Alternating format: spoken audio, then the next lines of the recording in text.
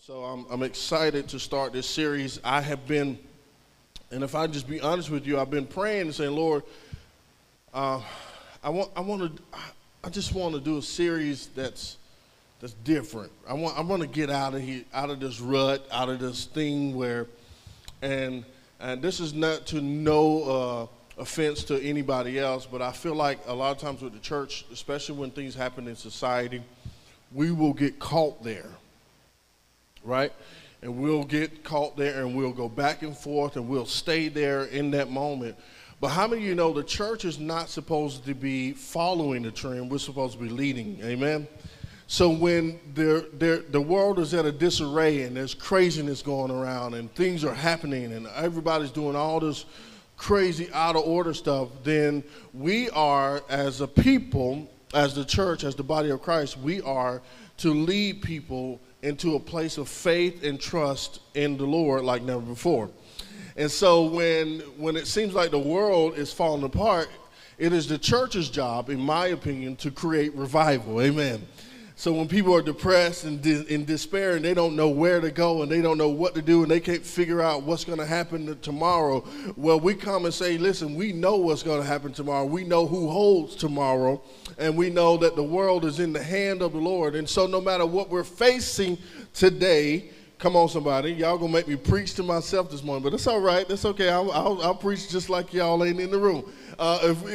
Listen, here's the thing. When everything is out of order, the church is supposed to lead the charge. Amen. We're supposed to stand up and say, no, we see a day ahead that's greater than the day that we're in right now because we know a Lord that's greater than this world. Amen. Come on, somebody. So I'm not afraid and I'm not ashamed of when things happen in the world, and I don't get scared, even though, if we're being honest, if I'm being honest, over the past few weeks, months, had a little bit of fear, amen. But something happened a couple of weeks ago, and I kind of came to the head with this thing, and it just kind of hit me, and basically I had this moment where I was like, you know what, Lord? It's not that I don't want to acknowledge what's happening in the world, but I don't want to keep wrapping my conversation around it to consume me. Amen? Not that I won't conversate and I don't want to talk about it. I want to see action, right? Real, true action, not just talking. But on the other side of that, I feel like, and I have been saying, and I've been questioning, Lord, what is my voice to be in this time? And one of the things the Lord challenged me with, he said, Fred, in this time, I want you to be a voice that encourages faith. I want you to be a voice that encourages people to take the leap of faith and do what I'm asking them to do. Because for so many of us, we are so stuck in our rut that we will never move out of what we're going in. Amen. But how many of you know that God can do anything? Somebody say anything. Somebody say anything is possible. So we're starting a new series today called Anything is Possible. This series is really based about faith. My hope and goal in this series is that you would get stirred up so much in your faith that you would go out here and do the impossible. Amen. I would love nothing more but to see some people buy houses, cars, land, all that kind of stuff. I love to see people start businesses. I love to see people go and change the narrative of their life because they believe that God could and God did. Amen. And so I believe that as a church, as a pastor, it is my job over the next, I don't know how many weeks, but my job to inspire faith in us as a people. Come on, somebody. So here's where we are. Today we're starting a series called Anything is Possible. I say anything is possible. But I'm preaching a message called That's Just Not Possible. What? I'm going to let that sink in for a minute. The title of my message of this first series called Anything is Possible is That's Just Not Possible. Come on, somebody. We're going to start reading in John chapter 11. And we're going to read verse 45 through 53, and it reads like this. It says this. When you get there, say amen or I got it.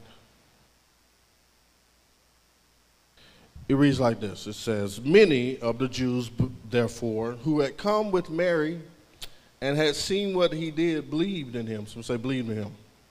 But some of them went to the Pharisees and told them what Jesus had done. So the chief priests and the Pharisees gathered the council and said, what are we to do? For this man performs many signs. If we let him go on like this, everyone, somebody say everyone. Come on now. If we let him go on like this, everyone will believe in him. And the Romans will come and take away both our place and our nation. But none of them suffice, or whatever his name was, who was the high priest, but one of them who was the high priest that year said to them, you know nothing at all, nor do you understand that it is better for you that one man should die for the people, that the whole nation should perish. He did not say this of his own accord, but being high priest that year, he prophesied that Jesus would die for the nation, and not for the nation only, but also to gather into one the children of God who were scattered abroad. From that day on, they made plans to put him to death. Somebody say, from that day on. Let's pray. Lord, thank you for what you're going to say and do this morning. In Jesus' name, amen. We're starting a series called Anything is Possible. And my first message in this series is called, That's Just Not Possible. As a kid, I remember something would happen, and I would always try and figure out how to see what was happening, right? I had my older brother, when he was getting a spanking, I would try to sneak to see him getting a spanking. When my younger brother would get a spanking, I'd sneak around the corner to see him get a spanking. When I would get a spanking, I'd run and hide. According to the adults in my life at that time, I was what they would call nosy. Somebody say nosy. Anybody here nosy? Anybody got nosy children? Come on, somebody. You know what I'm talking about. They would call me nosy. They would look at me and they say, get out of grown folk business. Go on to the back room. It's a A and B conversation. See your way out. Amen. And many times things would happen and I would always be trying to figure out. I always want to know what was going on. They would call me nosy. And I'm always trying to figure out the business. And maybe that just wasn't me. Maybe that was all of us. You know, on some level, we all are a little bit nosy. Come on, somebody. Can you say that? I'm a little bit nosy, just a tad bit. You want me to prove it? I can tell you nosy, just a little bit. Let you be driving down the road and see a car accident on the other side of the road. We all, right, you knows it, right? Because you're slowing down just a little bit. Don't you hate those people that slow down the traffic for an accident that's like 5 lanes over, and you're like, bro, we're like 10 lanes away. Why are you looking over there? You can't even see there's a wall in between y'all. They just know. They just got like a spider sense. They can sense the accident over there. Drive down the road and see an accident and watch how slow you start driving. We love to be in other people's business because we always try to figure out what's going on. Now, we could look at that as a bad thing or we could look at it as a good thing, because when we look at it in the light of a good thing, we realize that in everybody there's this sense of discovery. There's this sense of wanting to know about the world, wanting to discover new things and encounter new things. There's a very basic faith in all of us that allows us and drives us to want to try things and see things that we've never seen before. Amen? The key to changing your life is exposure. Somebody say exposure. How many of you know that if you never get exposed to something new, you'll never know what new feels like? Y'all quiet in the house of the Lord this morning. Amen. The truth is, I can sit in my corner all day long and do nothing, and it's even as much as I expect something different, nothing will ever change. It's not until I'm willing to take a risk and step out of my comfort zone and see a world that I've never seen before that I begin to experience life change. And life change happens in many ways. It happens by changing your mindset, by giving you opportunities that you never had, by letting you see other people that you never thought you'd see. Amen. When I went on my first plane ride, I was scared. Terrified. Somebody say terrified. The first time I flew into San Francisco, and it was a red-eye flight. Who would do this to a guy like me, right? They're like, we need you to come to California. You got to play the drums. I'm like, okay, all right. I'm about to do this thing. Get on the plane. I'm like, oh, no. I listened to the voice of truth the whole time on repeat. But the voice of truth tells me a difference. Because I thought I was going to die the whole time. I knew I was dying. And so I'm on the plane, and we take off. We're flying to San Francisco, and if you know anything about flying into San Francisco, the runway is on the water. It kind of ends on the water. So I'm looking out the window, and all I see is us going down, and I see no lights, no city, no nothing. I'm like, we're dying. It's over with. I'm done. And I'm turning the music up, but the voice up. At least I'm going to heaven. Amen.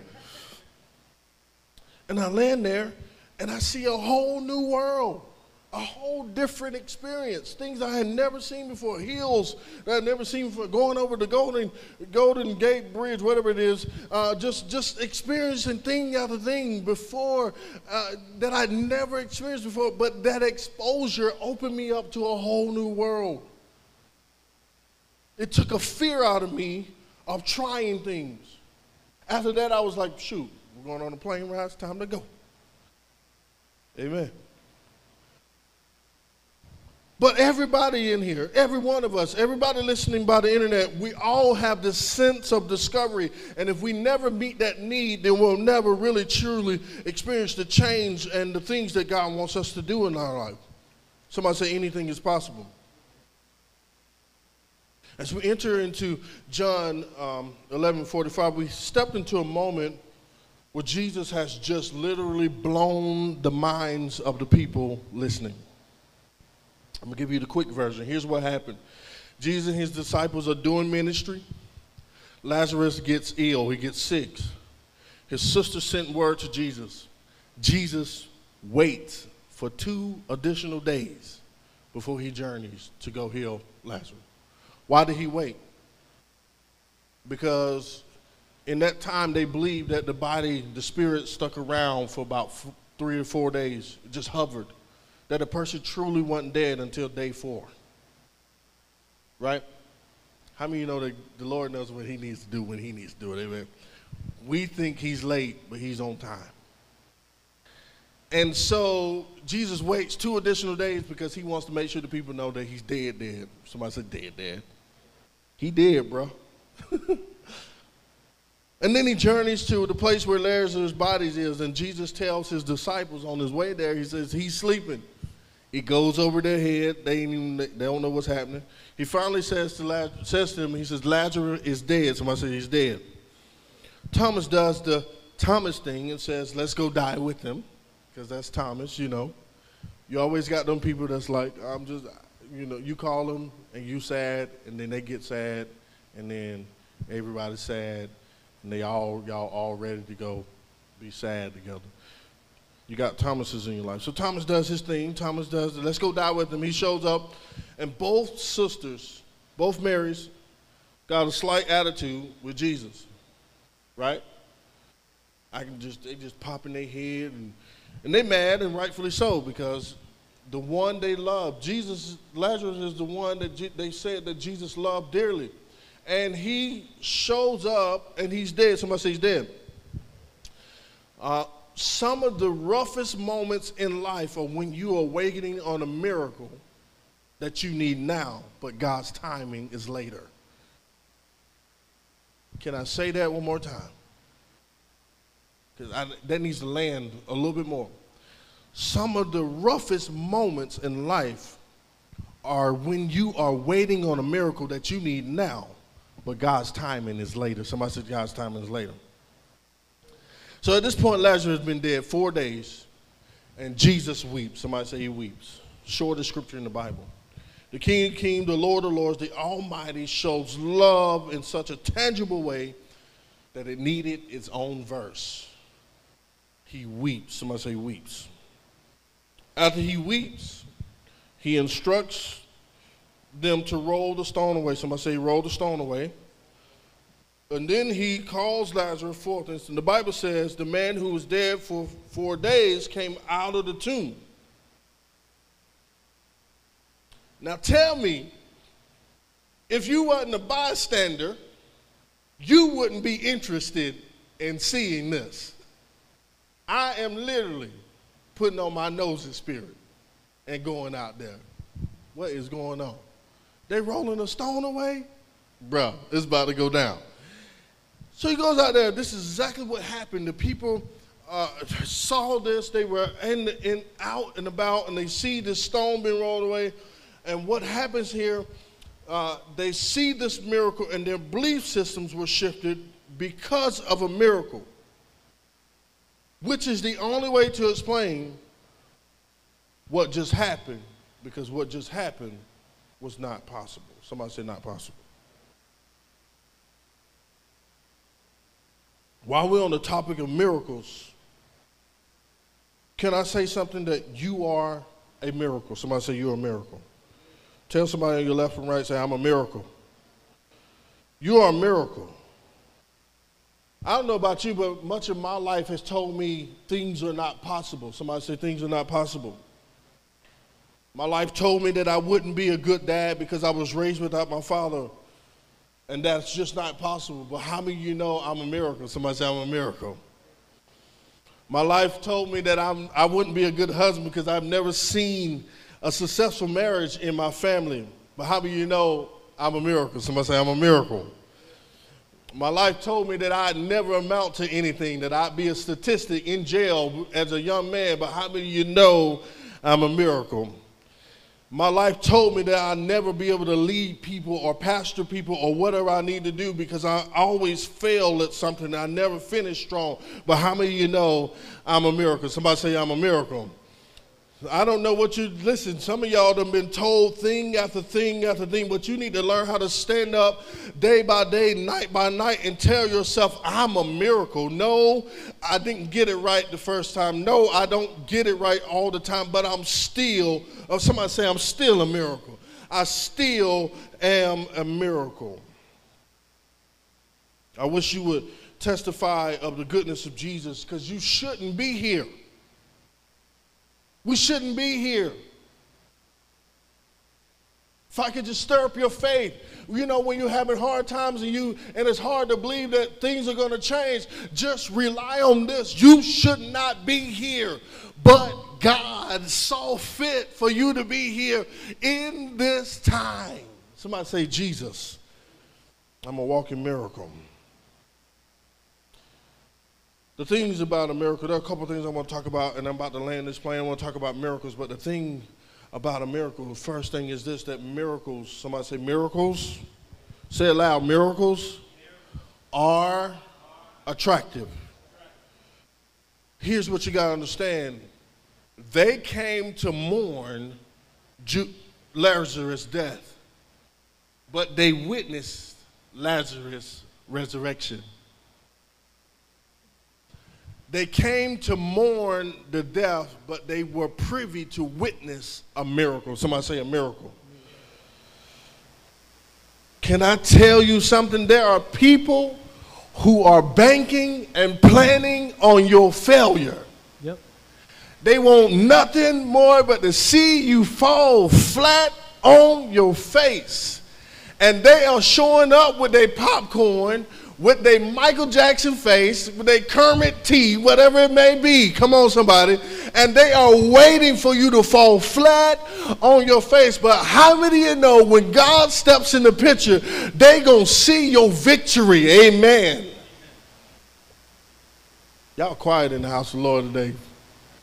I don't know about y'all, but see, I've been feeling this thing because I'm so tired of being told by the world that I need to be depressed and defeated and sad and all these things, and that nothing's going to work out, and that I just have to accept it is the way it is. The devil is a liar. I don't have to accept that things are the way they are and they're going to stay that way. The devil is a liar. Jesus is King. He is Lord. And because I serve my King, come on somebody, I know my King will take care of me. And so I'm not worried about what's happening in the world, the state of the world. I'm not going to let that continue to direct my life.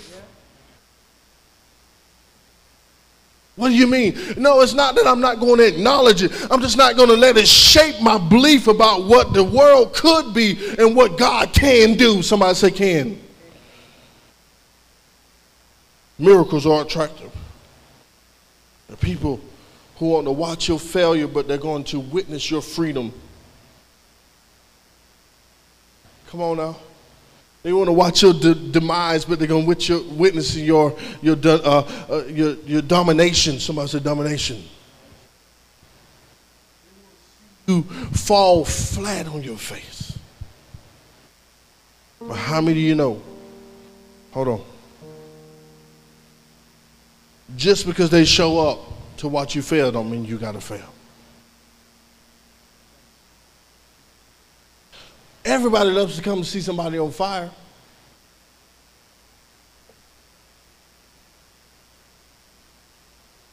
Not many people want to help the person on fire. We all like to watch a fire. Come on, somebody.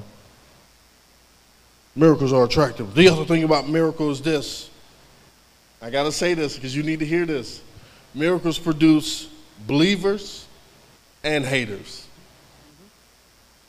Somebody say believers and haters. What do you mean? Both responses have a purpose.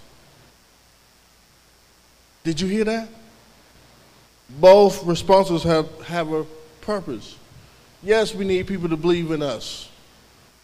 Yes, I want people to celebrate what God's doing in my life. Amen? But sometimes your greatest opportunity is on the other side of your greatest hater. That was good right there. I need to put that on the shirt. Without haters, there wouldn't have been a plan put in place for Jesus to die. Come on, somebody. Listen, you need haters too. You know when somebody hating on you, hating on you, hating on your relationship, hating on whatever it may be, just call them and say, I needed you today, hater. It's that old Canton Jones song. You need to play that song. It's a song called I'm going to do something good for my hater today. Because we need to celebrate when people hate on us. We need to learn how to lift our hands and say, thank you, Jesus. They're hating on me. I felt that in my shanana. See, we get upset. We get mad. Oh, man, I'm going to fight the world. I'm mad. And Jesus is like, you need haters too. If everything in your life is all about how much people celebrate you, you'll never be told the truth and you'll never be grown. Come on, somebody. I don't want to live a life where I can't depend on people to tell me the truth. Now some of the haters ain't going to tell you the truth. We know them folks. Right? But there's some folk that we call haters that are really just truth tellers. You a hater? No, I'm sorry. Not really a hater. Them shoes don't match that shirt. just plain and simple. You got on bright orange shoes with a red shirt. Let's not do that, okay? That's not hating. That's truth telling. Amen. See, here's the thing, and this is why I want to land this. Without haters, there wouldn't have been a plan to put Jesus to death. But sometimes your haters are necessary because your haters give you a glimpse of your future. Okay? Listen, somebody say anything is possible. What they thought they were planning, somebody say they thought they were planning, but they were really prophesying. Now I know we get caught up in the word prophesy. I know people want to start hitting spacebar and log off right now. You hear the word prophesy, oh my God, he's about to start prophesying to people. But here's the thing, why were they prophesying? Because it wasn't possible for Jesus to be put to death. It wasn't possible for Jesus to be put to death. So they had to plan to put him to death. And they were planning to put him in the grave. But what they didn't realize is that the grave couldn't hold him. It was literally impossible to kill the Savior. Somebody say, impossible. Somebody say, it's just not possible. So here's what happens. They plan to take him out, and Jesus is on the other side saying, I'm fulfilling the will of God. They planned, but they were really prophesying. Somebody say prophesy. They were planning for it to be over with, not knowing that if they killed one man, he would save the world. They thought if we take his voice now, we can stop him from saving everybody. But what they didn't realize, come on somebody, is that when they were to end his walk naturally, see, you cannot kill the Son of God. It's virtually impossible. And so what happens here is they plan for it to be over, but Jesus says, nope, I ain't done yet. See, they weren't really paying attention to the miracle that just happened in front of them because Jesus was literally showing them what was about to happen with him through Lazarus. Jesus had performed all these miracles. But listen.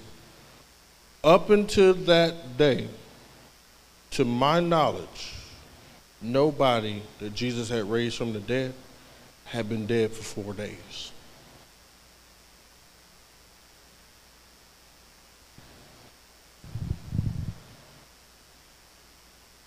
And over and over, people was questioning and trying to figure out who this man was. And then he shows up and he performs this miracle, and people are like, oh, we got to kill him. We got to go. He got to go. We got to go. But you cannot stop a miracle from the Lord. So, to land this thing, as we are going to unpack this next few weeks, however long it may be, as we're going to unpack these thoughts on faith, I just wanted to start this thing off by reminding you that you are a miracle. Somebody say, I'm a miracle. I know it's hard. I know sometimes it's hard to believe that. I know, especially over the last few weeks, it's been much more difficult to believe that God can do the impossible. The other day I found myself sitting and just thinking, what's going to happen in this world when November hits? Can we just be honest? Let's just talk.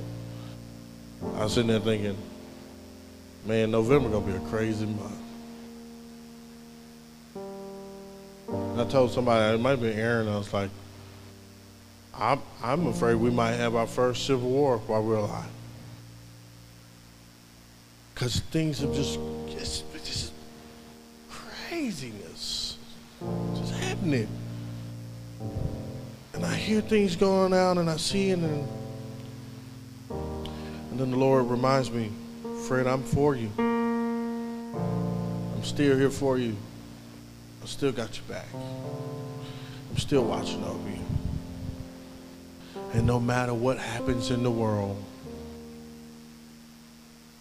anything is possible. Anything is possible. No matter what happens in the world, I'm still your champion. All these things the Lord's been saying. And I think we need to recognize that. Can you stand for a minute?